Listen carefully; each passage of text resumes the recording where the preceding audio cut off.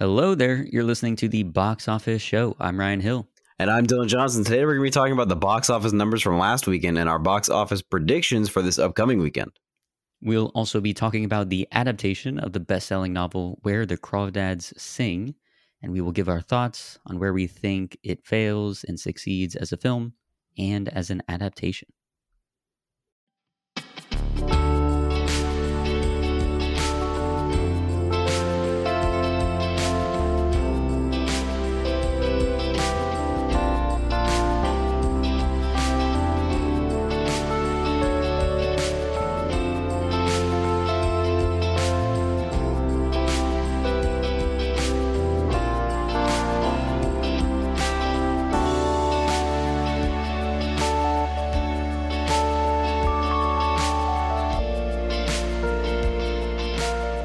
Okay, we'll start out with some news, and a lot of it is going to be based around Warner Brothers Discovery and all the announcements that are coming out from them. Crazy stuff. First of all, they canceled the Batman film, the $90 million budgeted film that already had completed production. It is not going to see the light of day in theaters or on a streaming service or ever until it gets leaked at some point. But yeah, that's insane.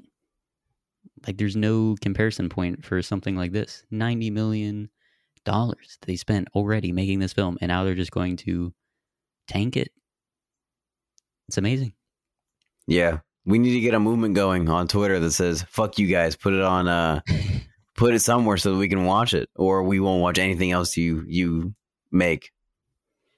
I'm already on that train. I was on that train before they canceled it, but now I have a reason. You're going to leverage the movement to get everyone to stop watching superhero stuff. That's the goal. It's weird. Like, apparently they enjoyed the nonstop release, the Snyder Cut hashtags. I would always come up when anything DC related happened, because now this is going to follow them around like that. Release the Batgirl or finish Batgirl. It's just weird that they would go ahead and do it, but apparently the reasoning is they're going to take a tax write-off on it, and apparently that was the better financial option than releasing it in theaters and then sending it to streaming. So that is insane. Yeah. In talking about the future of, well, first of all, they also did this to another movie, Scoob, Holiday Haunt. That was also like right at the finish line of post-production, and they axed that as well. Damn. So they'll also not be coming out, which is sad because it seemed like a cute, fun time. It was them as kids, and it's holiday themed. It was like a Christmas thing, and they're trying to solve a mystery. It seems like it would have done really well, at least on streaming. I would have watched it. Yeah, so I don't know why they would have taken that out as well. But again, they're doing the same thing. They're just going to take a tax write-off on it. So that is crazy. I'm hoping that they don't kill Blue Beetle.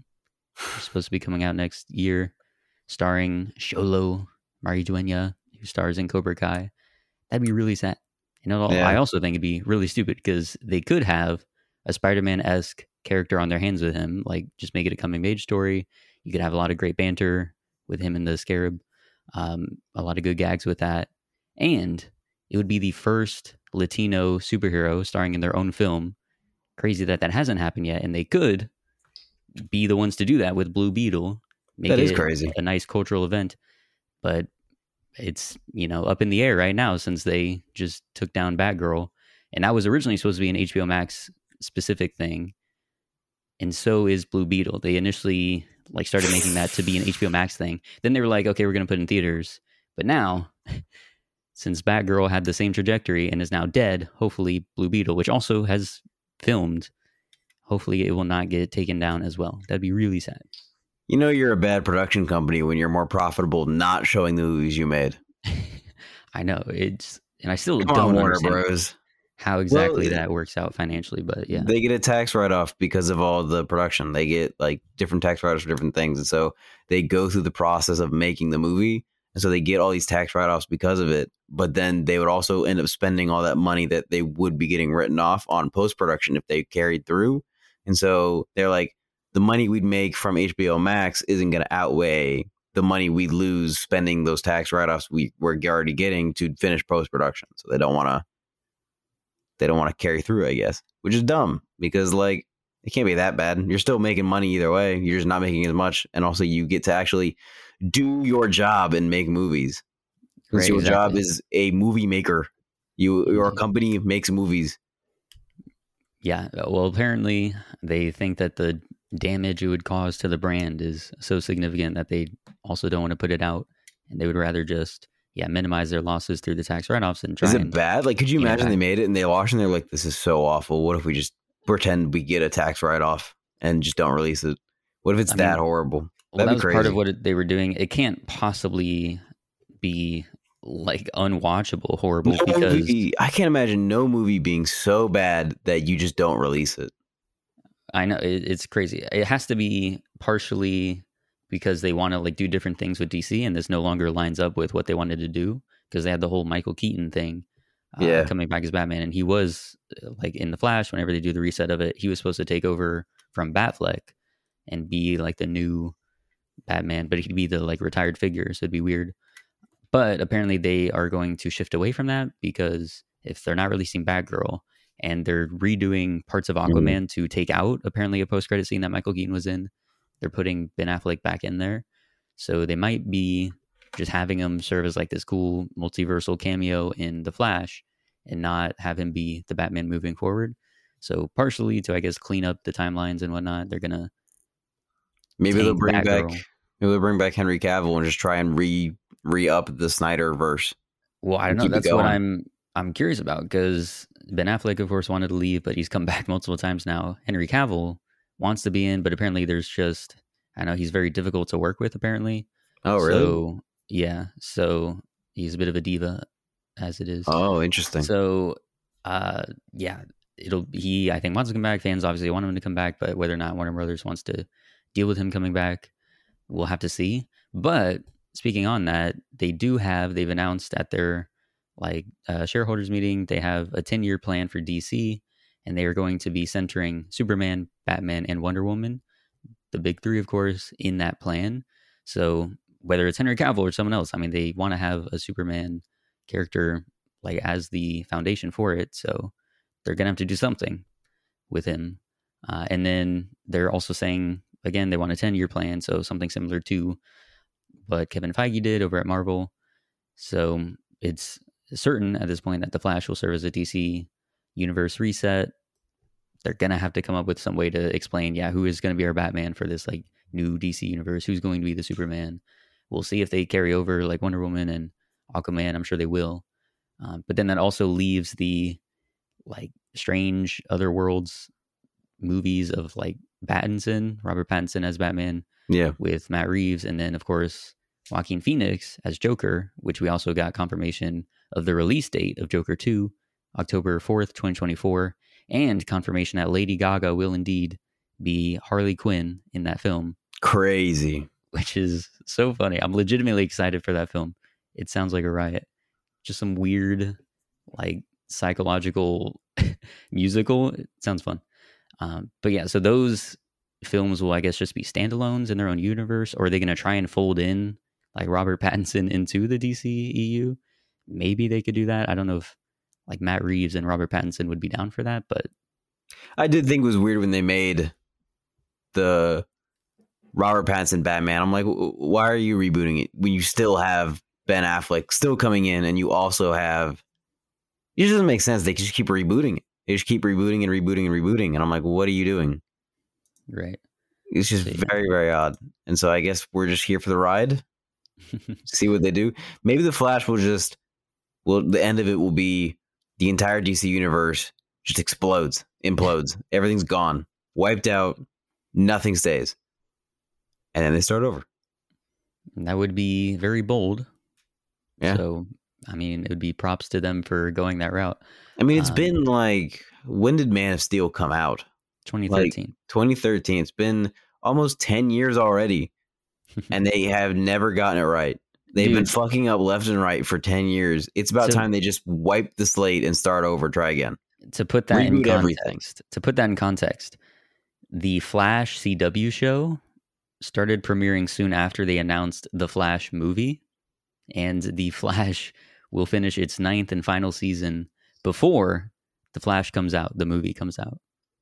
That's crazy. It is truly insane that The Flash with Ezra Miller, right? That's the one Flash they with Ezra announced. Miller. Mm-hmm. Jesus Christ. Like mind-boggling how it's they could have had a 10-year plan that we'd be seeing the culmination of, and yet instead it's a total mess, and they're gonna try and reset it and see what they can do. I say just reset it and start over, try again. I don't think they would do that though.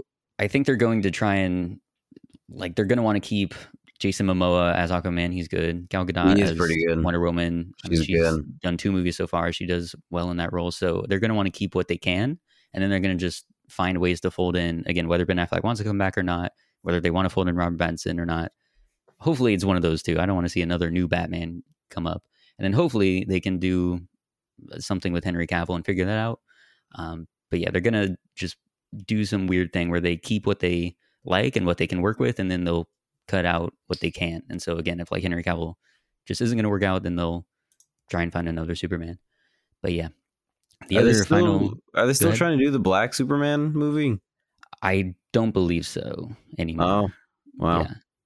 Yeah. Rest in peace. Yeah, the other thing with HBO Max and Discovery Plus, they've announced that they are going to be merging these 2 streaming services in 2023. It'll be an entirely new one. And I think this is so unbelievably stupid. I just think it's so dumb. They built up HBO Max. It is undeniably the best streaming service in terms of the catalog that they have and in terms of original shows coming out. It's insane that they would throw away whatever goodwill they've built up over the past few years. Also throw away the HBO name, because again, I mean, that is just associated with quality. Why would you change that and instead make it some new streaming service? I don't know what the name's going to be for it, but why not just keep it HBO Max? Just throw Discovery Plus on there as a little hub, and then you're good. Yeah, but that's part of the merger is like Discovery Plus was probably like, you can buy us out, but we don't want to be part of HBO Max. We want it to be one new thing. Maybe like saving face. They're like, we're big enough to where we can combine our 2 things and have to start over. We don't want to be absorbed by you. We're too big to be absorbed, but we can merge. Except they're not. All Discovery Plus is just stupid reality TV show fluff. They got Property Brothers, 90 Day Fiance. Did you see that of their like slideshow they had, their PowerPoint? They had a slide of all their major universes and all their major franchises. So you have like Game of Thrones on there, all the DC stuff. You have Harry Potter. And then they had 90 Day Fiance universe. The great franchise of 90 Day Fiance. It's just so dumb. Yeah, that's going to be stupid. One day all of the streaming services will all be combined, and we're just going to be circling back around to the monopoly that cable was. Cable TV Plus. Cable TV hilarious. Plus. But honestly, at this point, it's like, just do it. Like, that seems to be the inevitable end point. So let's just speed it up. Everybody pays $60 a month, and you get access to everything that's ever been created ever. Yeah. It's the way to go. It's the way to do it. That's honestly, I mean, that's not bad. I would pay $60 a month to be able to access any programming ever made. For sure. Why not? Mm-hmm. Anyway, we can move on to our box office breakdown for July 29th to the 31st. Start coming in first, without a doubt, DC League of Super Pets. 23 million right out the gates. Impressive. Not really. That was pretty much what we called it would be, in between that 20 to 25 mil range. Yep. It's on par with like other animated releases that have come out recently, like The Bad Guys and whatnot. But given the star power attached, Kevin Hart, The Rock, and it being a DC thing, you think it would open higher, but who knows? Maybe it'll have good legs. Coming in second, Nope, with 18 million, with a 58% drop. So, I mean, Jordan Peele is now at blockbuster level since he's having blockbuster level drops in the second weekend. But yeah, solid hold. After that is Thor: Love and Thunder with 13 million. That brings its domestic total to 300. Happy about that, Ryan? Could be happier. It could be higher, but you know, it is doing what it's doing. So it's serviceable. Minions: The Rise of Gru with 10.8 million, with 320 million domestic. Are you happy about that? Yeah, I'm doing all right. I feel like it also could be a bit higher, but you know, still holding on. I mean, it's doing pretty good. Minions: The Rise of Gru came out before Thor, so that is true. Holding out a lot better. After that, Back in the top 5, Top Gun Maverick with $8.2 million, bringing its domestic total to $650 million. Yeah, That is insane. It is crazy. It's gonna try and reach 700 mil. We'll see. At some point, they're gonna, I think, come back into like the premium theater formats, IMAX and all that, and try and push it over the edge. So expect that re-release or reissue coming soon. But after Top Gun Maverick, we have Where the Crawdads Sing with 7.5 million. And then Elvis with 5.8 million. The Black Phone, 2.5 million. Jurassic World Dominion, 2 million. It has now reached 369 million domestically, meaning it has passed The Batman. The Batman. Mm-hmm. So there you go, surpassed by one of your other films on your roster. Yes, sir. And finally, Vengeance rounding out the top 10 with 1.75 million. All right. And now we can do our box office predictions for the weekend of August 5th to the 7th. The biggest movie coming out this weekend is the Brad Pitt action flick, Bullet Train, which is also on my roster for the box office draft. It's another one. It's coming out. What do you think it's going to make, Ryan? Go ahead, tear down my expectations. See if you can try. Well, I will try. I think it'll get 34 million for this weekend. I think it'll get 50. I don't think it'll get that, but I'm going to blow up my expectations so that when I'm disappointed, I'll crash hard. Go for it. So yeah, you're saying 50 mil. I'll say 34, 35 mil. We'll see what it does. Other films coming out Easter Sunday, which is a Joe Coy film. Why is it coming out in August, you ask? No one has any clue. Gonna be sub 10 million for sure. I agree. And Alexa already saw it. She went and saw it yesterday with her mom. Did she like it? She said it was all right. Dang. Not doesn't bode well for Easter Sunday. Nope. We also have Bodies, which is an A24 film. It was like a murder mystery riff on the Mafia game or Werewolf. And Pete one of those losers. Mm-hmm. Play Werewolf instead of Mafia. Exactly. And then it's starring Amanda Stenberg and Pete Davidson, who recently just broke up with Kim Kardashian, apparently. Damn. So, yeah. He broke up with her? That's crazy. I have no clue who broke up with who. I just heard that had happened, that they're split.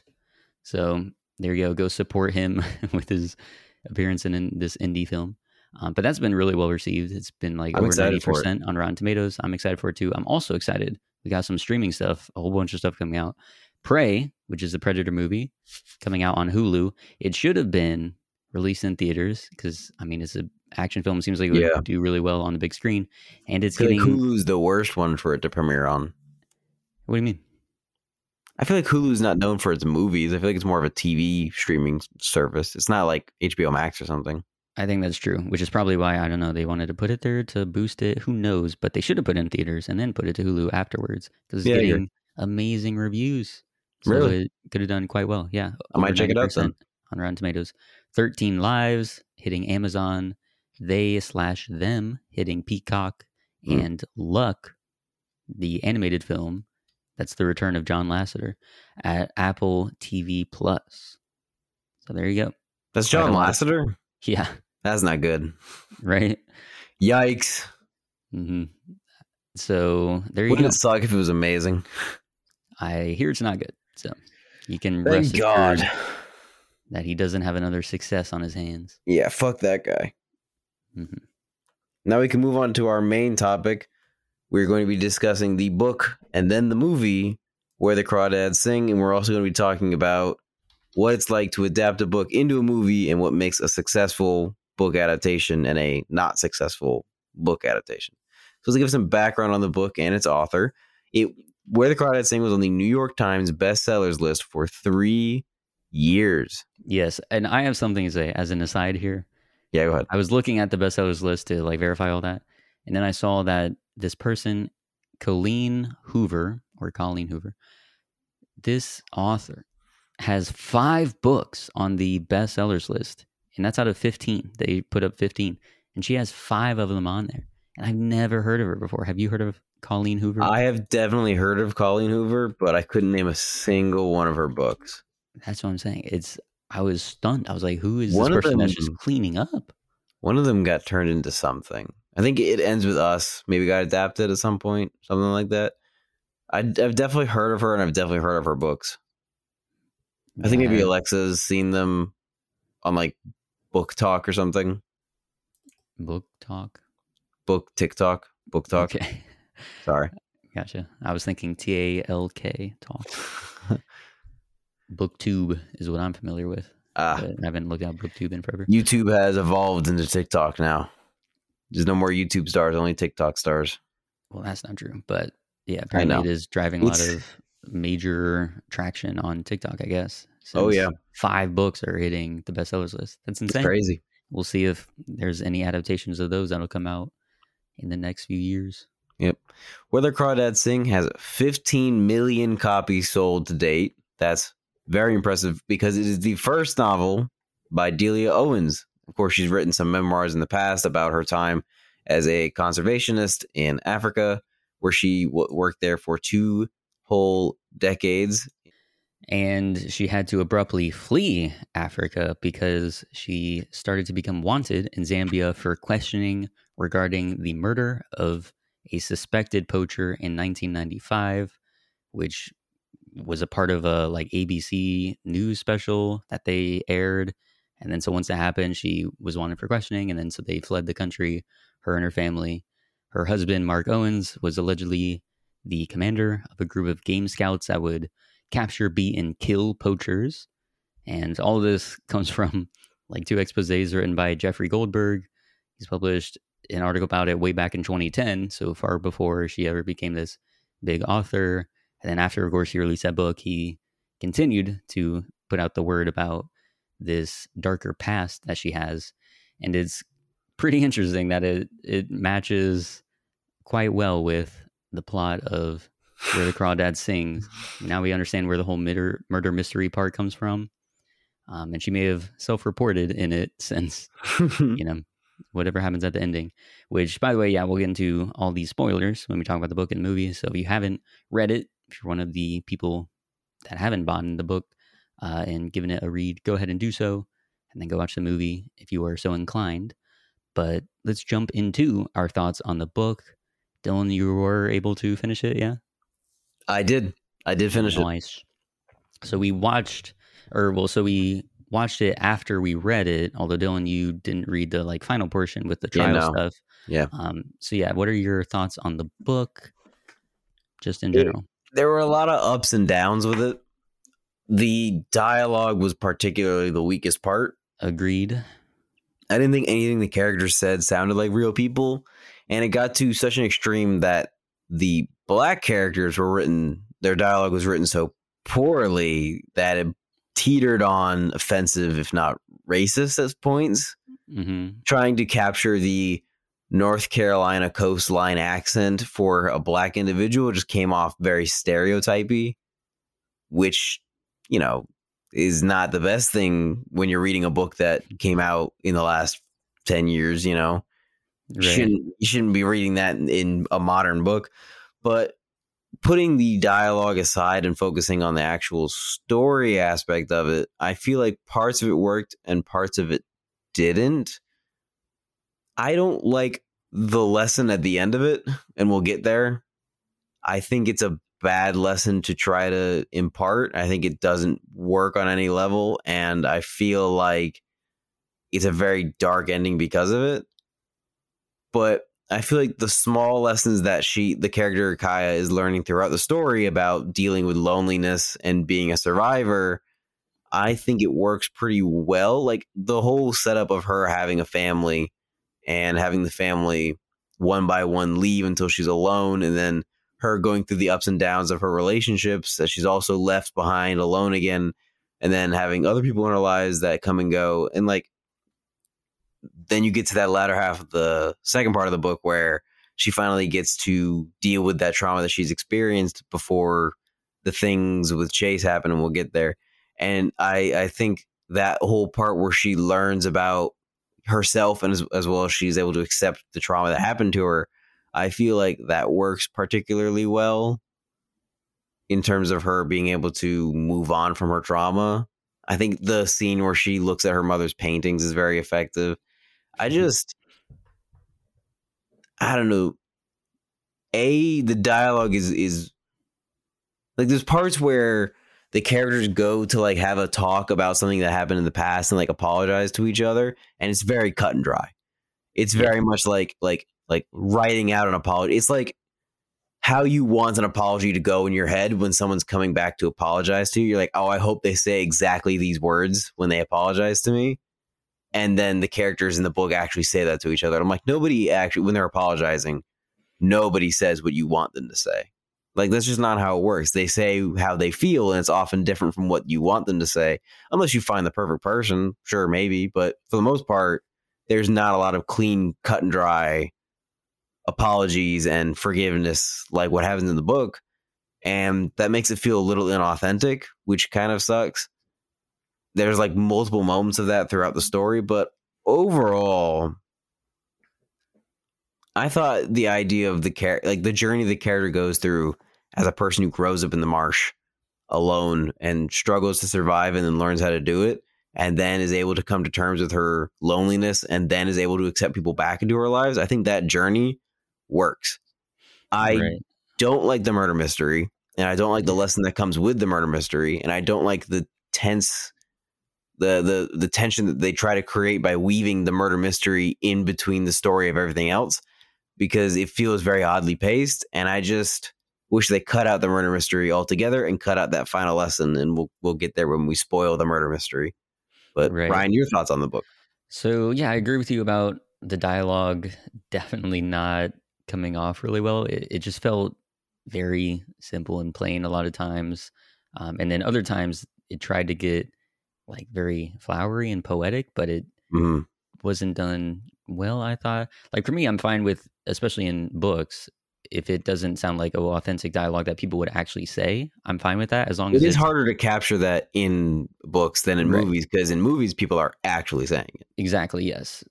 But yeah, in books, especially, I'm not too caught up on that because as long as Mm-hmm. it's sounding beautiful or like reads beautifully on the page, then I'm completely fine with it being like stuff no one would actually say. Like a lot of what John Green does in his books is similar to that, and other books as well that I tend to like. They'll throw out that idea of like authenticity and try and emphasize it just sounding beautiful and conveying like really poignant or strong, impactful messages, or just like getting that strong feeling out of you. So that to me would have worked had it hit that level, but I don't think it Mm-hmm. did whenever she shot for that. So that was bad. The other thing was, especially with the murder mystery thing, I'm fine with that being woven in and out of it because again they're trying to build up that tension, give you this mystery, so you're like trying to figure things out. I think the stuff with the two detectives, it was just very cliched Oh my and god, so dude! It was trite so the whole time. campy. It Yeah. was like the most cartoonish detectives you could ever write in a book. Exactly. I was like, what is happening? So that part, it just always instantly took me out of it. Anytime they were like doing these investigation things, and they're just it made no sense. Well, I mean, it made sense, but it was just it didn't make sense why you as a writer at this point in time would choose to write basically just cliches as these characters. Like we could have just skipped over that, Mm-hmm. and they did in the movie, which I think is one of the best changes they make. Is Yeah, they spend no time having these detectives like try and work out some aspects of it. They yeah, I just agree. only give us that information in the trial. So I yeah, also that don't was like, because we spend so much time with them and because they're doing their investigation, it seems like they're doing a good job. You're like, these detectives must be smart people. And you get to the trial and you're like, oh, I guess you kind of are just an idiot the whole yeah. time. And you're really working on almost no information here. But it seems like you're working on a lot when really you aren't. Hmm. So, like, in the movie, they cut out most of that investigation stuff and they show the bare bones of it and get to those plot points, which I do think works better. Because then when you get to that realization of like, oh, these detectives are just stupid and didn't do all their work here, clearly, it's more effective. It works. Right. Because there were also things, and it was I don't know, like maybe a strange oversight with the book, but by the time we got to the point where like Chase and Kaya were together, it seemed like that was an open secret in the town. Like everyone knew he was also wearing the necklace that again people would have assumed. She I mean, I also guess wasn't as hidden as she was in the book. I felt like she was very much more present in the community in the movie. Like in the scene where they're all playing on the beach and she's there, she's just sitting next to them. Like I she's know not that hiding in was any way. I saw it insane. and I was like, what? She's just sitting next. She's just hanging out with them, like 3 feet away, doing her own thing. That's not hidden in the slightest. This is not the shy character that the book is trying to portray at Nope. all. Exactly. That was right after she gets left again by the Tate this time. And so she once again is like, wow, everyone will leave me. So I'm just going to be lonely from now on. And then she's just sitting on the beach, happy next to like random people. In the book, she was constantly hiding at that point. So it was weird. I guess they just had to like give a shortcut to Chase and her meeting. I guess we're But kind of leaning into spoilers now, by the way. So if you have not read the book or seen the movie, go do that and then come back because we're getting into those spoilers now a bit. yeah. But yeah, I think with that was another thing that felt weird and just rang hollow to me was the fact that the detectives seemed like they didn't know that Kaya would obviously be, if he's found dead somewhere in the marsh and you knew of this connection that he had with Kaya, which apparently, again, it seemed to be obvious since he's going around telling all his friends. His family knew at one point. So it seemed weird that it took so long for them to arrive at that point of, oh, let's try and get her and bring her in for questioning. It just felt like it was a convenience that they had to put in order to build up the murder mystery in the book that didn't really seem all that interesting, because we also knew at a certain point that she was going to get taken in.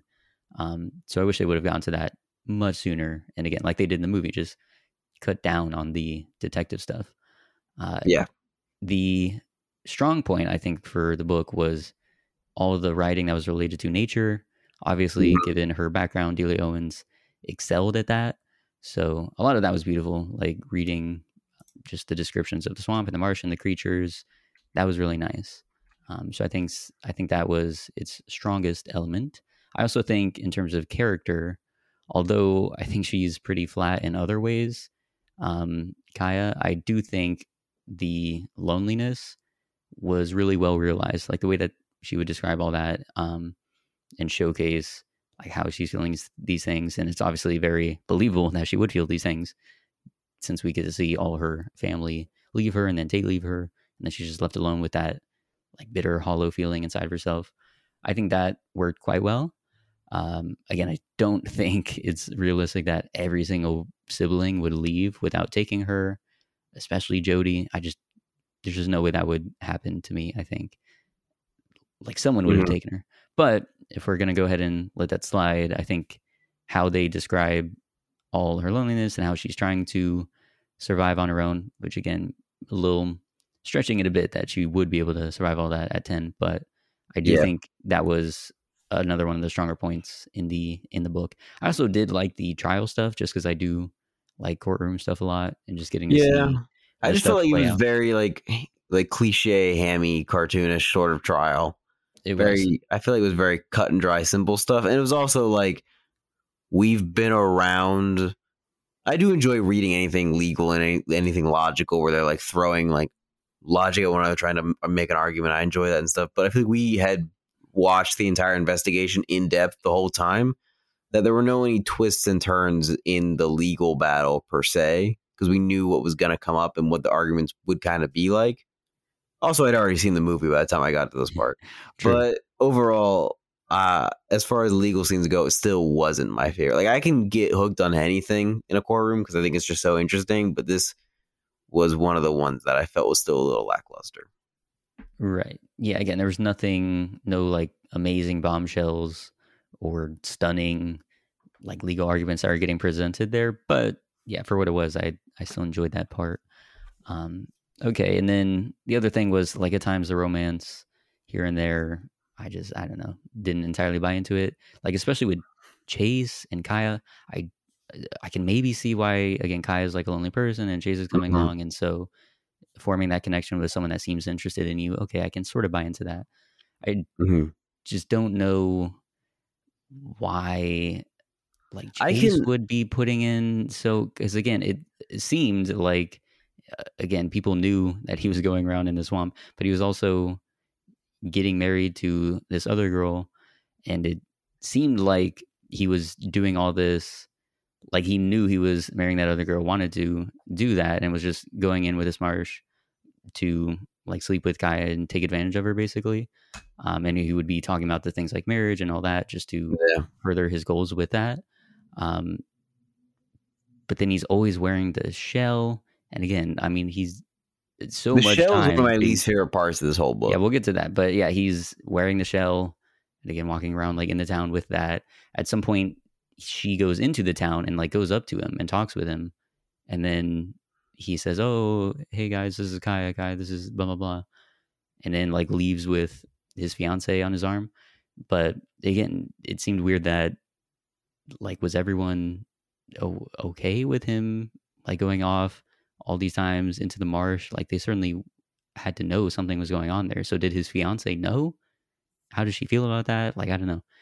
That I part felt just like seemed off. I I felt like there was definitely short-term appeal was well done, like why Kai would want to first start dating him and why she'd be interested because she was heartbroken by Tate and she was like needed to recover, and the interest that she was being shown was certainly appealing. So I get that, but then she doesn't really go into what that long-term appeal, why they would date for like in the book it's like a year, isn't it? They date Yeah, for a long, long time, and I'm like, what is so appealing about Chase that Kyle would want to stay for a long time? And I guess the lesson you're supposed to learn is that it was an abusive relationship even from the beginning. That like he is only interested for sex, and that he uses his abusive charms and like the toxic masculinity logic to get her to stay, but they don't really show that on a day-to-day basis. He just kind of seems like a normal dude who really wants to have sex, and then he has sex and then keeps having sex, even though it's not very good for Kaya and she doesn't know how to broach the topic. And then at some point, it just doesn't work out because she finds out he's engaged, and it's like, okay, was he an asshole or did he actually care about her? Like the answer to that is never actually given. right. Like he's Which, an asshole, of course, but did he actually care about her? yeah, was there any level of like actually wanting to be with her long term or wanting to like actually live a life where he could be with the Yeah. Marsh girl, but he isn't because he has to like run the auto shop store and doesn't want to get judged or ostracized by his community or whatnot. Like we Mm-hmm. never really get that understanding. And as it's presented, again, it seems like it's more of the idea of, oh, he was just using her and controlling her and having this like person he can go out to and just have sex with and then leave and go back to his normal life.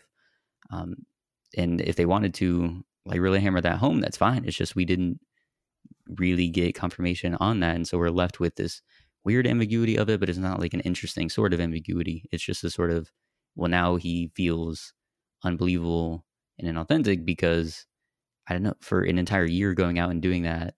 Um, it just, I don't know.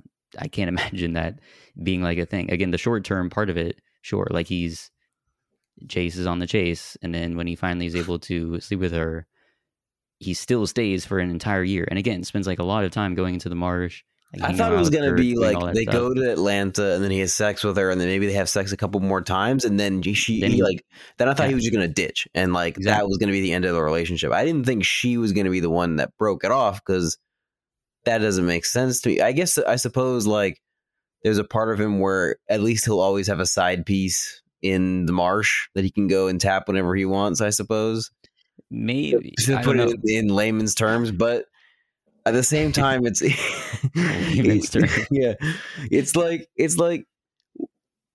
I don't imagine him putting in that much well, like you watch things like Goodfellas and like they have their side chicks that they take them out and they buy them apartments and like they take an interest in their lives, but then they always come home to the wife. I guess you could make the argument that that's like what he's trying to be like. He has just a second woman that he wants to be with, but then they don't show him actually caring. Like he doesn't actually do anything that seems caring other than spending time with her doing what she wants to do. And I'm like, he doesn't do anything nice for her. He doesn't do anything that would make her want to like him other than give her attention. Right, I don't know. I feel like it's just like it's on the cusp of making sense, but doesn't quite grab it, doesn't quite solidify it. exactly, yeah. um and I don't know, I wish, yeah, there would have been a bit more of that substance there for us to really know. Yeah. Because yeah, she doesn't like whenever they were hanging out. Like I don't think she smiled or laughed once in the book. So again, No, it's like yeah. why, other than just that feeling of like some company being there, why Yeah, there's like would parts of she the want book to spend her life with him? where she's like, oh, he did another thing I didn't like, but at least he's here. I guess that also ties into the abusive relationship of like, you don't actually like him, but at least he's present when everyone else has left. Like Right. you are okay with it because he's what, like, again, that lesson is something that I like with the character, but I feel like there need to be more of a connection in the beginning to solidify the lack of a connection by the end, and like the Hmm. lesson that is learned by that. But like I felt like they just hung out and he played the harmonica and she was like, I guess he's okay, and then they did stuff and then she was like, I guess I don't want to do stuff, and then they went and just hung out.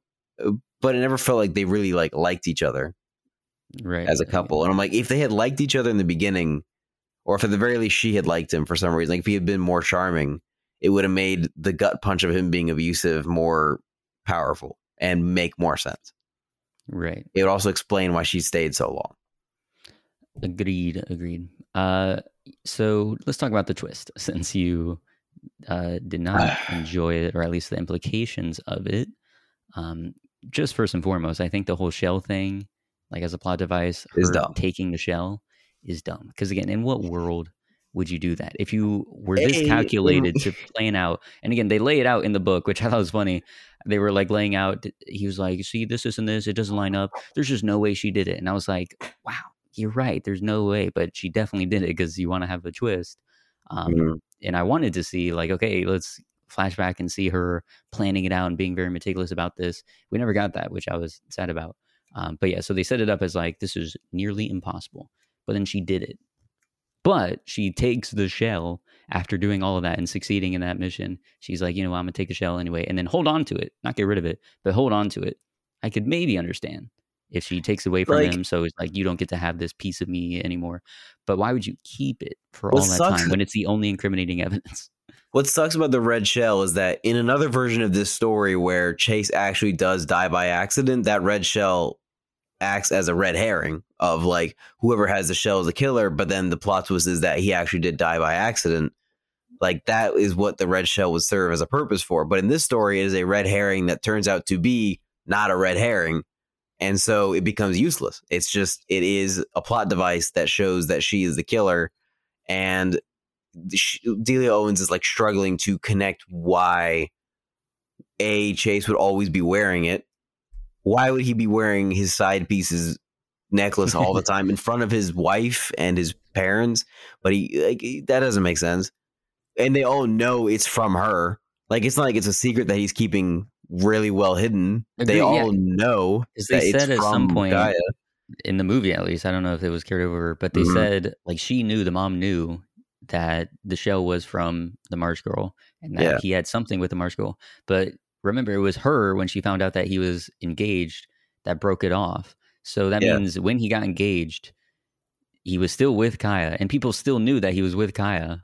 And he was wearing that shell when he proposed, probably. Yeah, again, It's just wild. I just didn't And know then the extent to that. also, why would she take it if it seemed like she just never even liked him in the first place, but stayed with him out of convenience? Why would she take the shell? What meaning does it have to her? Right? Yeah, Is it because her taking back her power, like her personal touch to him or something? Why would you spend so probably long planning this meticulous murder, and then if she hadn't taken that shell, they would have looked at it and they would have said, "Oh, this is probably an accident." exactly. Yeah. Like, it's the one thing that ties you to the crime is the fact that you took that piece of evidence. Like, Hmm. bruh. And then the Also, other why thing, would she cover up his tracks? Like, I get covering up your own tracks, but why would she cover up Chase's tracks as well? right? And that was Because the other that doesn't thing make it look like an accident. that I wanted to know was like some of the things that they brought up in the trial, like, oh, the tide came up and could have washed away the tracks.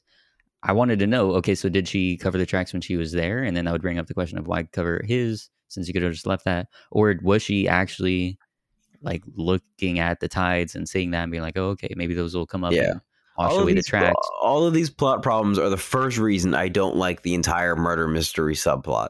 Hmm. Is because there's too many plot holes that don't get answered, too many questions being raised that don't get answered, and it detracts from the themes that she's trying to convey with Kaya's loneliness and her trauma. I feel like it takes away from those a lot.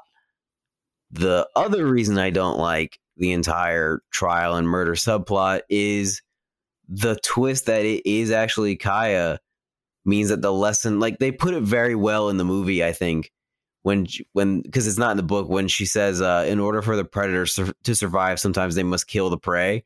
I'm like, why is that the lesson? That seems like a horrible lesson to be imparting on people. Like, kill your abusers because they've got it coming. I feel like that is like the wrong lesson to impart on people.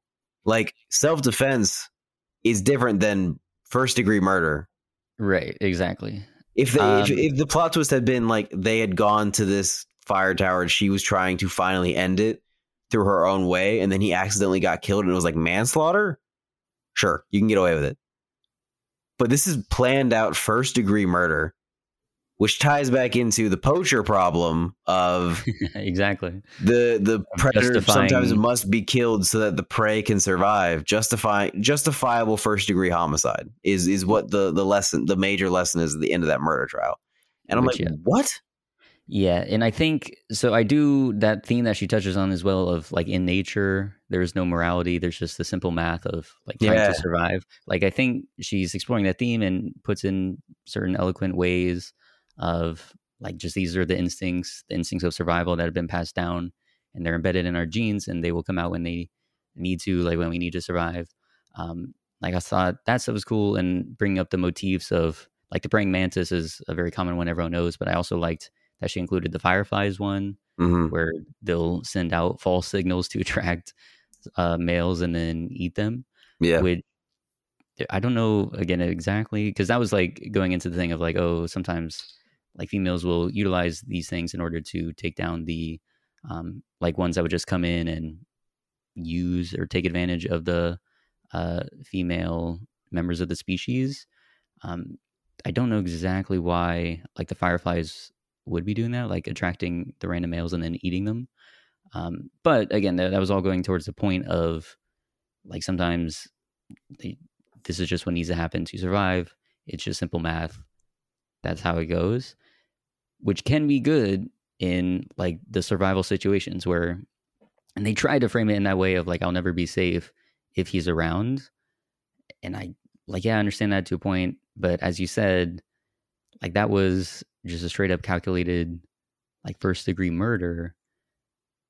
And even though it's awful that like he probably would get away with doing what he did and the attempted rape, it's awful that that's the case, but you also just don't get to go. Yeah, there is no justifiable first degree murder. There is no justifiable first degree murder. None. And we can understand, again, the reason, like the passion and the emotional instinct and whatnot to want that, I think is fair game to explore, because certainly that's like a very human passion of like wanting to certainly get rid of someone that's a threat to you, but then also to like reclaim things and then make sure that you aren't abused any further, the sense of revenge, all that stuff. I think you can explore that. But then, as you said, yeah, leaving off on the message, which I don't know if they're like saying this is okay, but the ending just was that, oh, she got away with it, and then sometimes the implication is that she, the only reason she flourished for the rest of her life is because he was dead, and thank God he was dead. And then when Tate finds out that she's the one that killed her, he was like, it's better to leave well enough alone, and just hid the evidence. Right. Which that I was also, so say you do want to go and commit the first degree murder. Sure.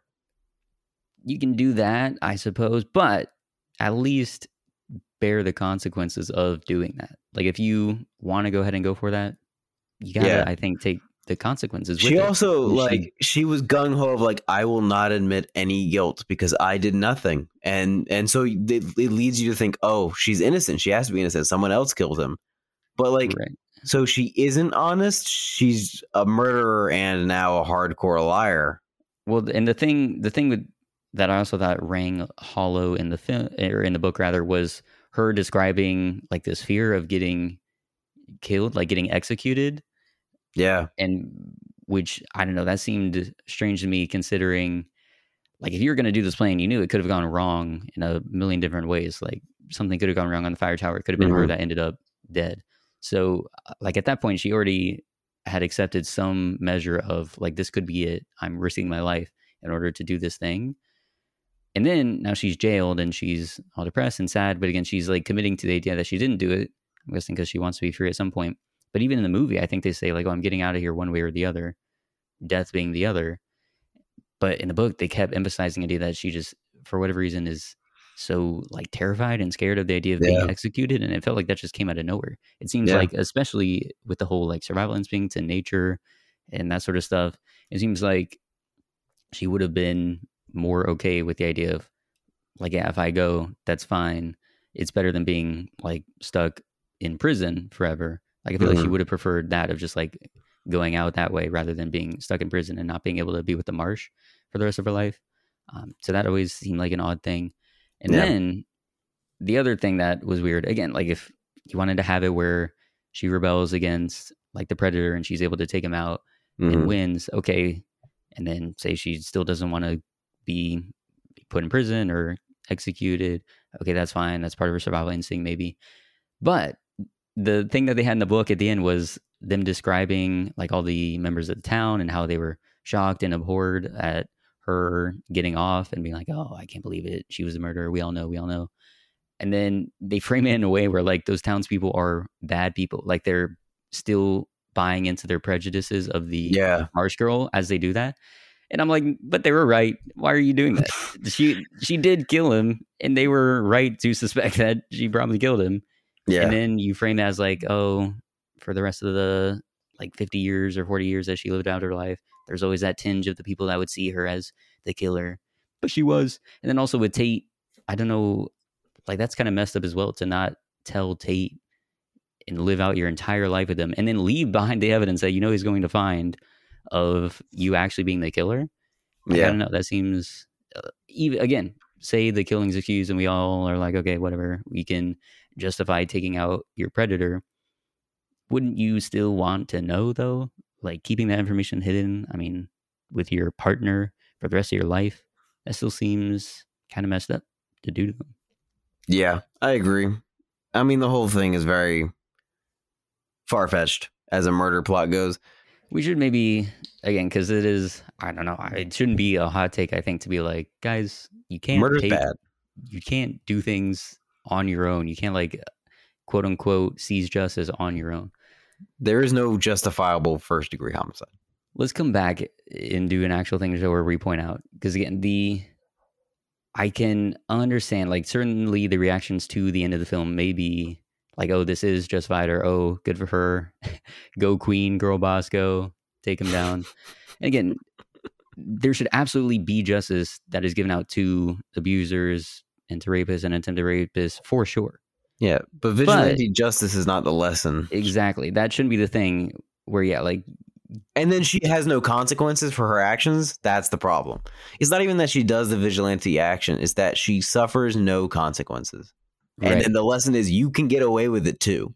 Yeah, exactly. So again, the instinct of like, oh, I'd want to do it and want to get away with it, sure. But you should be like, we shouldn't be putting out the idea of like, take things into your own hands, which again, I can understand like the mistrust in the system. She even says herself, I think in the book and the film, like, oh, I don't want to explain this to a bunch of men. And you and I are men. So we obviously don't have that same sort of like feelings as women would of just not being believed or certainly it being a horrible thing to come out with, like this trauma you've experienced and then not even being believed or then having to relive it in trying to bring that justice to light or trying to bring, you know, the crimes to light and get justice for it. But that still, I don't think means take it into your own hands. And at the end of the day, like in the trial, all of that came out anyway. The fact that like those things happened to her, but then she was put on trial as like a criminal, as a murderer, instead of coming into a police station as the victim she was and trying to get justice in a certain way. So that I think can also be, it's a rough situation because we do know of a lot of real life scenarios where the system doesn't help, women aren't believed, things don't actually get solved, or the criminals who were the abusers and were the criminals, they didn't actually have any justice brought to them. But still don't think that means to buck the system entirely and try to take matters into your own hands. And then when you do that and you execute your own form of justice, you still have to be held accountable within the greater system of justice, which is that you just can't kill people, like plan and execute murders of people, regardless of what they have done to you. You just can't do that. No. Bad. Bitty bad. So, yeah. The last thing I want to talk about with the book for me is that when I first watched the movie, I was actually upset that they didn't include any bits of her like reciting poetry, because I thought that worked really well in the book. Then I finished the book and I found out that the poet that she's been quoting the whole time is not a real poet. It's just Kaya. And I thought that was the dumbest twist that they've ever included. So she's just motoring around the marsh quoting her own poems. Like, how fucking stupid. Like, the whole time I'm reading I'm reading the poems, I'm thinking, they're not great, but it's interesting that Delia Owens found this, underground poet and like included her poems and how like nice they relate to the story that's going on. And then it turns out she's actually just a character and all the poems are fake and only in the book. And I'm like, this is dumb as fuck. This is just fucking stupid. I agree. Yeah, it was one of those weird things where it could have just been left out, or it could have just been an actual like. I'm glad they did. I'm glad they left it out in the movie now. But the way that, it just seemed to add another like amazing, unbelievable quality to Kaya, which pushed the limits of believability. Like, she's a master artist who gets published. She's a poetry aficionado apparently as well, like an amazing poet. Well, to the credit of the book, she's published only locally, and even Tate admits that he didn't think the poems were that good, but that she defended them because, of course, she wrote them. But to the credit of the book, they aren't considered great poems by Tate. So They aren't technically the best. And also, when you read them, they're not good. So that helps in that impression. Sure. They're amateur hour, Yeah. But still, it was like, I don't know if we needed that twist to show up. Yeah. Okay. She has this Goodwill Hunting vibe of her just like sitting around reading books and becoming like a super genius. I know. That was weird just too. From reading. Yeah. And she was like able to read all these textbooks and whatnot and get like extremely intelligent and smart, and then also lost her accent and started speaking. She unlocked the 11th percent of her brain. Apparently became a super genius. She was amazing. All right, let's talk about the movie real quick. So all the like basic story beats are the same, so we won't necessarily cover that stuff. One thing I want to point out is the accents were weak. You could hardly even tell at times that they're supposed to be in the marsh and supposed to be in the South. It was very strange. Yeah. So what aspects about the movie? We both saw it together. You face palmed at least 3 or 4 times. I was sinking into my chair. If you looked over at me more times, I was like trying not to look at it. It was one of the worst movies I've seen in theaters, probably since House of Gucci. And just through and through, really, really, really poorly done, really poorly adapted, didn't make any sense, laughable. Couldn't take it seriously. Cheesy, way too cheesy at certain parts, and not heartfelt enough when it was supposed to be. Dialogue was carried over almost word for word in some scenes from the book, which doesn't help because that dialogue doesn't work well when said aloud. Mm-hmm. So it didn't land very well. I feel like it would have been better had it been. And also, like, they tried to cover every bit that happens in the book in 2 hours, and so it's crammed and fast paced when it shouldn't be. And then they change the order of events in a way that I don't like. Like, they change it so that when Tate leaves and breaks up with her is when she decides, like, before that even happens, is when he tells her about publishing her stuff. And then she holds on to that and waits, and then dates Chase. And then while she's dating Chase, learns that she needs to buy the property to her house so that it can stay. And then after she breaks up with Chase, then sends her stuff out to get a book. I liked it better where she was so enamored in these relationships that she was just spending all her time working on her hobbies and being in these relationships, that she wasn't independent in that sense, that she was just taking care of herself, but day to day, more or less, and then waiting for the people in her lives to come back and still be a part of her. And then she learns her lesson and decides to finally take control of her destiny and be more in control of the situation she's in and try to work her way out of it as best she can and learn from those lessons afterward, and then send out the publications and stuff and all that. Right. I feel like that worked better in the book. That whole reworking of it did not sit well with me. I thought that was okay. I didn't care too much. I did think that they should just let out the plot of her like buying back the deed. Like I can understand the intention of it, and against her like literally claiming her own land and being independent and whatnot. But it felt just unnecessary in the movie version of it. Like it felt like this weird side quest that we didn't really need to go on, and it was obvious how it was going to play out. They didn't hammer home the point that the marsh was being urbanized as well as the book did. I think like the book didn't do it too much, but there were definitely points where like they were time jumping after she broke up with Chase quite a bit, like years amounts of time. And in that time jumping were a lot of descriptions of how they were ripping up the marshes and tearing it down and stuff, and that impacted her decision to buy her land so she could preserve part of the marsh, and also so that they couldn't tear her away from her home. Like, I thought it works pretty well in the book, and I thought it would have looked really cool in the movie to have bits where she's seeing like construction work tearing down her beloved marsh, and so she's impacted and wants to go and make money so that she can afford to live in her home and protect the marsh so that she can give back. I thought that would have been neat, but they didn't do that. Yeah. But yeah, as you said, it was kind of grueling in a lot of ways.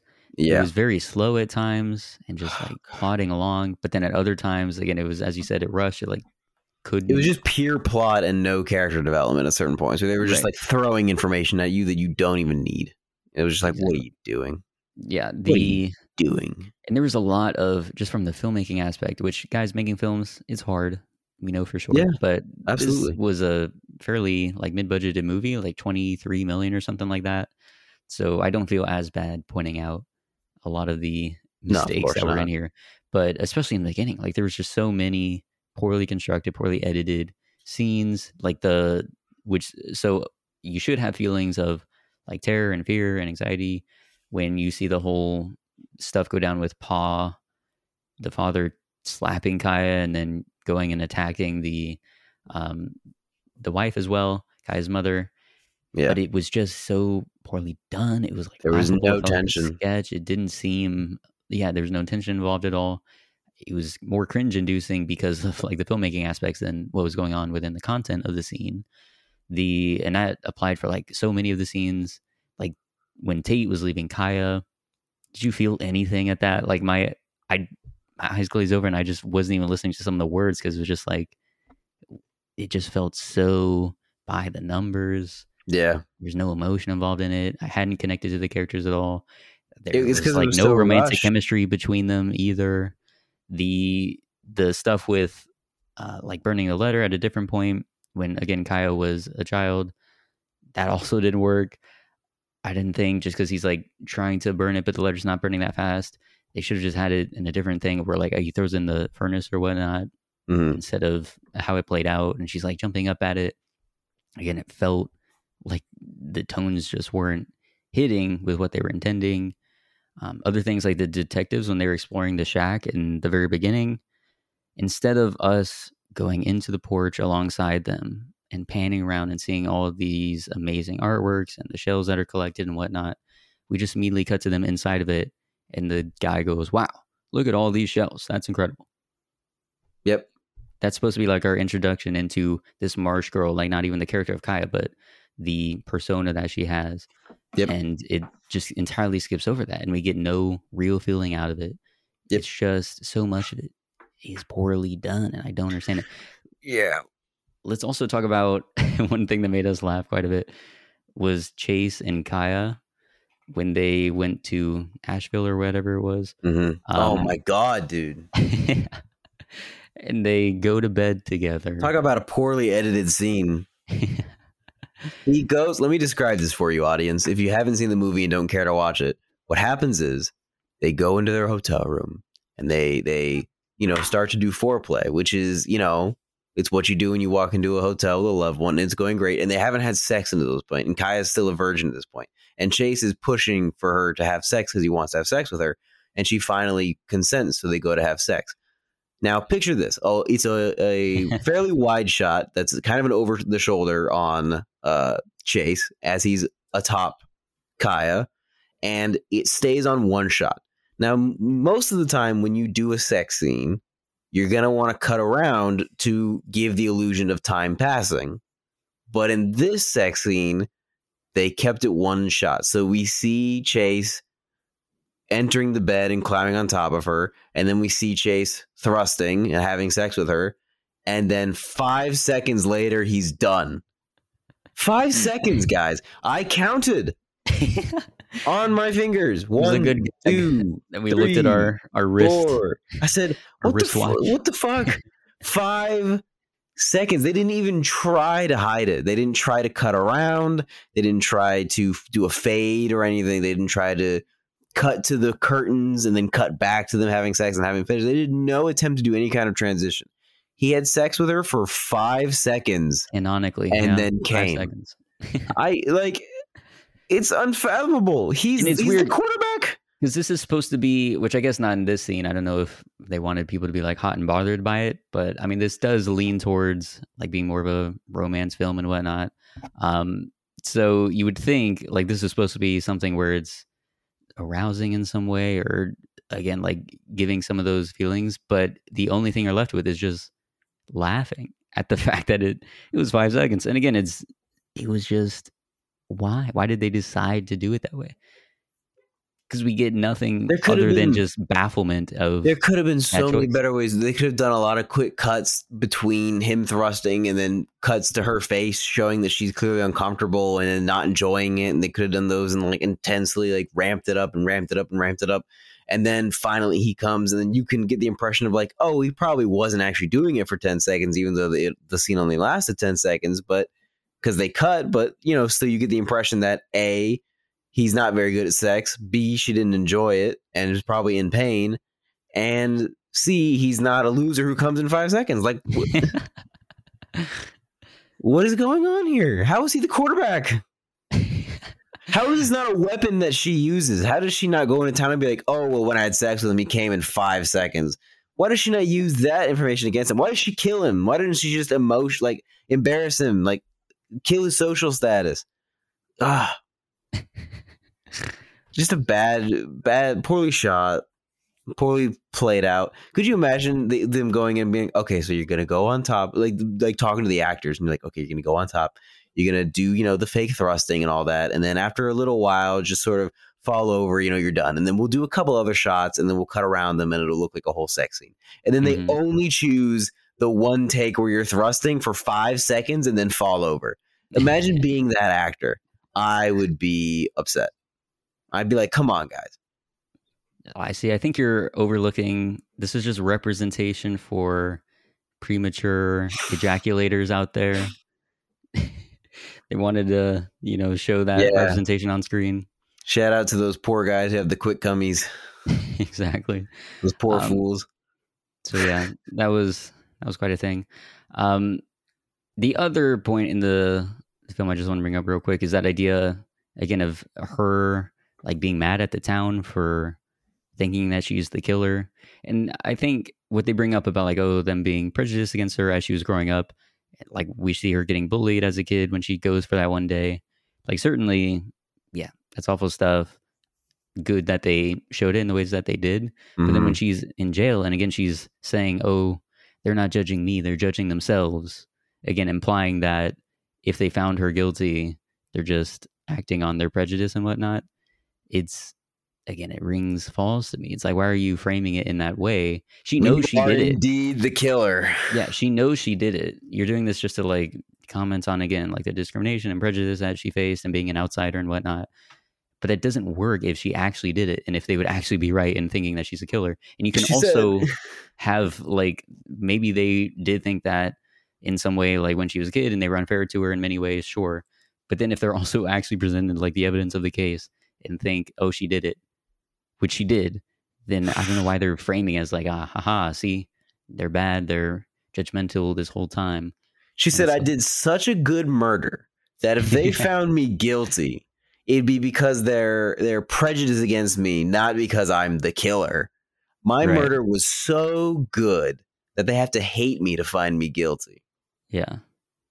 Get the fuck out of here. You're a killer. You're a murderer. Just bloody strange. All right. So to wrap up, what were your favorite scenes in the book and in the film? And then any other final thoughts? My favorite scene in the book by far was when Jody comes back and he's showing her the paintings that their mother did. I felt like that really worked well, and I could picture it very vividly, and I thought it would look really good in the movie, and then they didn't fucking do it, and I was pissed. But like, I really like the idea that like this mother that hadn't seen them in so long, who had a complete mental breakdown, can still remember the good parts of their. It's like blocking out the traumatic memories and remembering the good memories of her family and painting them and like trying to remember them for that before she dies. I thought that was beautiful, and then like them hanging them on the walls, I thought that was beautiful, and like trying to reconnect to that family.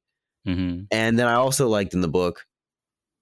Jumpin, I kind of make the argument that Jumpin's probably my favorite character, even though he is certainly a stereotype, which is awful. I still feel like the idea of his character being that father figure really works for me. And so when she goes to get the bus schedules and he like tells her to come back and visit, and like he said, like, you're my daughter, and then she says, and you've been my paw, and then she hugs, like, I started to get a little teary eyed. Like, that was actually very well done. I liked it. That to me in the book didn't come across as well, just because I don't know, she never really treated him like a paw. So like there was those whole stretch of years after Tate left that she again receded into just being herself and only being with herself, that she like would be very short. Wait. I might be misremembering. I don't think that's when she says that at the funeral when she sees Mabel, and Mabel says, you were like his daughter, and she says, he was my paw. I don't remember, but I think that might have been it, and I really liked that moment. That's the part that made me teary-eyed. Right. I'm just saying, so. I would have liked more of like their actual interactions. I'm gonna grab the book to go. I gotta remember correctly. Anyway, just to point out what I was saying, I think I would have liked had they leaned into that subplot more of her and him and them being like these surrogate figures for each other. I would like that more. I can certainly see how he came across, or how he saw her as that daughter figure. But I don't really feel that we got enough of him being the father figure to her for that like statement to really land emotionally. But to your other point about the like painting thing, I do think that was another strength of the film, or the book rather, was creating that connection between the mother walking out and then all the resentment and confusion and misunderstanding that Kaya had towards her of like, how could you possibly do that? And then when the whole situation with Chase happens, she's able to acknowledge, oh, now I understand why she had to leave, because just being in a house like that, perpetually being preyed upon and being victimized in that way, it just drives you insane and it's horrible. And so she had to get out. And so that's like partially the motivation as well of Kaya being like, I will not be in that situation anymore. I'm going to take care of this and remove that threat, that predator who's trying to take me down. And that's why she goes and does the killings. So I do think the way that they were able to tie that together of Kaya finally understanding her mother and sort of extending that like sense of forgiveness towards her, I thought that was really well done. Yeah. I found the scene. It goes like this. It is indeed the funeral scene. Standing on the porch, Mabel rushed to Kaya. They hugged, rocking back and forth, crying. Lord, he loved you like his own daughter, Mabel said. I know, Kaya said, and he was my paw.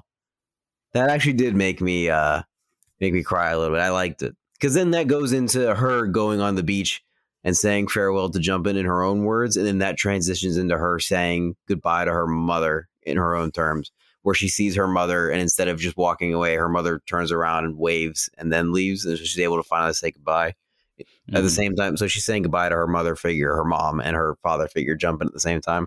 I thought that was well done, and it did make me tear up a little bit in the book. Yeah. In the movie, it's just kind of like oh no, Jumpin's dead. And also she's at the funeral in the book, or in the movie. In the book, she doesn't go to the funeral. In the book, she never goes back to town again. And that's not true in the movie. Yeah, I thought it just wouldn't make sense for that to be the case of not going back in town. I guess, I mean, I can see it happening because Tate goes there. Yeah. But I don't know. She becomes the Marsh Girl, and then it's on her epitaph, which I also thought was nice. My favorite scene in the movie, though, was the one where she comes back to Tate and they're talking, and he asks her if she wants to marry him, and then she says, "But we're married like the geese," and then he says, "Honk." That was the best part of the theater going experience. Was you saying that again? It's supposed to be like this tender moment. Finally, they're getting back together. It's amazing. And you lean over to me and go, "What have you just said, honk?"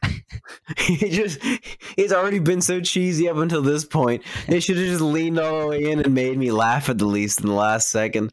It would have been worth the entire movie. The whole movie would have been completely worth it for that one joke of him going honk. Yeah, it would have been so good. That was my favorite part. Was you saying that to me? That was great. That and when you were like, "So did she do it?" And I had to let you know it was actually the lawyer who did it. Which that was weird as well, that they made the change of the lawyer. He was like the one guy in the town that was nice to Kai when she was a kid. Yeah, he got a much beefier role in the movie, which I don't know if I like that. But I thought that would have been funny as well. That would have been a crazy twist. It was the lawyer that killed Chase. Yeah, that would have been a twist. And then it would have been the debate of like, oh, was it a good idea? He got away with it. Huh, interesting. There wouldn't have been that whole moral dilemma of like, why is she taking the high ground when she's clearly the killer? Yeah, that would at least make it, and again, the whole stuff of like the town turning on her and whatnot would come across a lot better, of Kaya being like, wow, even in his death, like I'm still getting victimized by this horrible person because everyone's blaming me for something I actually didn't do. But then you actually did she knew that she did it. And she's making these comments, like these snide remarks about the town. It just, I don't know, it feels weird to do that. It would have been even funnier if Tate was like, I can't believe they still hate you. And then she was just like, I get it. Well, you know, I probably would too. I understand. I would hate me too. Yeah, I understand now. It makes sense. Yeah. Okay. So, just to give my favorite thing from the book was when it was like the mom and then all her female kids were in the boat. Mm-hmm. And they were putting the toenail polish or whatever and whatnot. And I thought that was a really sweet moment. And they sort of did something like that in the movie, but not at all quite as well. Like, that was cool to have like Kaya and her sisters and then her mother, and then they're all in the boat having a good time together. Like one of the few moments where they're away from Pa, and so they don't have to worry about him and they're just able to connect with each other. I thought that was cool. And I thought it did connect well with this other idea that he somewhat explored, but, you know, where she would see the girls in town, like that little friend group, and she would want to have connections with them because she knows she's like reading nature stuff and like the importance of like same-sex companionship. In the book and the movie, we never really get that other than her and I guess Mabel, Jumpin's wife.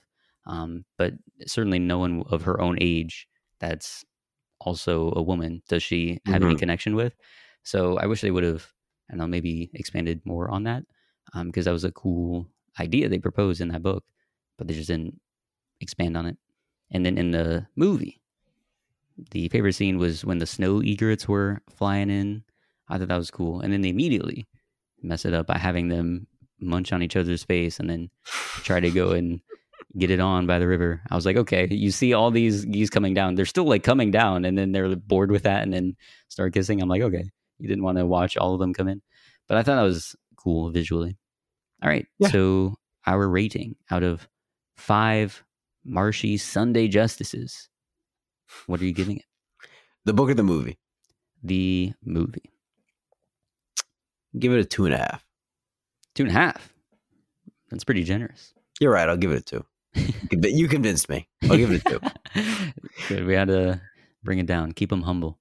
I don't know. I was honestly going between a 1.5 and a 2 for this. I'm going to give it a 2 because I laughed a couple of times at the stupidity of it. It was bad enough to where I had fun laughing at some parts, but then other parts were so bad that I couldn't enjoy it at all. Yeah, the experience of it maybe brings it up to a 2, but I think the film itself, I don't know. It is pretty bad. I'm going to give it a 1.5, I think. All right. What would you rate the book, though, as a book critic? I don't know. I'm much more well-refined with my rating system in terms of film movies and in books. Sure. So I don't know what I could give it. What would you give it? I think I'd give it a 3.5. I don't think it's not the best book I've ever read, but I think it definitely had a lot of gaping plot holes. But I feel like there was enough better, smaller storylines that got cut from the movie that I think worked, and I wish they hadn't gotten cut. And I feel like the descriptions were really well done, and I feel like the dialogue was at least semi-forgivable in the book. So it definitely worked better than the movie. So I'll give it a 3. I agree for sure. Yeah, the book definitely worked better than the film. Still don't like that overall ending lesson though. Does not land. Murder's good. Again, I don't think they say murder's good. Yeah, But that's you can the see implication. it definitely like she had a more positive life. With no consequences, and then stands on the high ground and says, "This is what they get for treating me like this." That part, yeah, I agree. The high ground part, and again, not ever telling Tate. That's again just seems like a weird decision. But also, again, I mean, if they, being a secret poet the whole time, unforgivable. How could they let that happen? Horrible person for being a secret poet. Yeah, I don't know. I guess I'd give it a 3.5. But again, it's not as firm, I would say, as my film rankings. It's no Jurassic Park book or movie. For sure. Okay. So to part with, what is one book and one adaptation of that book that you would recommend? I mean, honestly, Jurassic Park, I kind of nailed it. I mean, it's just so well adapted. Other than that, if you really want to have a very interesting treat, I would recommend going to read The Last Picture Show and then watch the movie, because I have never once, because I saw the movie first and then I read the book, and never once did I have the experience where I was reading that book, having already seen the movie, and everything lined up 1-to-1. Like, it was maybe 2 scenes got cut out overall, but the book and the movie are almost identical. Not only in terms of what happens, but the feeling it gives too. Like, they match the feeling of the book in the movie perfectly well. And that's a very weird thing to interact with. And they're both great too. Like, the book is really good and the movie's really good. So I recommend, if you're going to do anything, The Last Picture Show is what you should do. Nice. I would say One Flew Over the Cuckoo's Nest. Yeah. Just because it's a very interesting experiment in the book, being from a point of view, the narrative point of view of an entirely different character than what the book, or than what the film rather, goes with. Yeah, that is an interesting shift. Yeah, so, and it works well, because both of them, I think, are really, really well done. Mm-hmm. Of course, in the books, you get to see a lot more of like the mental illness playing out. So a lot of very interesting description going on there. And then the film, of course, Jack Nicholson embodying that character extremely well. Great performances, and the base story of it and the theme of it, and rising against the oppressive authority. I think it all lands really well in both mediums. So One Flew Over the Cuckoo's Nest, check that out. For sure. All right, that's all the time we have. If you'd like to give your thoughts on the show or make a suggestion for the movie of the week, you can email us at theboxofficeshowpod@gmail.com. Our main title theme is Sundown by Joseph McDade. Be sure to tune in next week. Have a good one.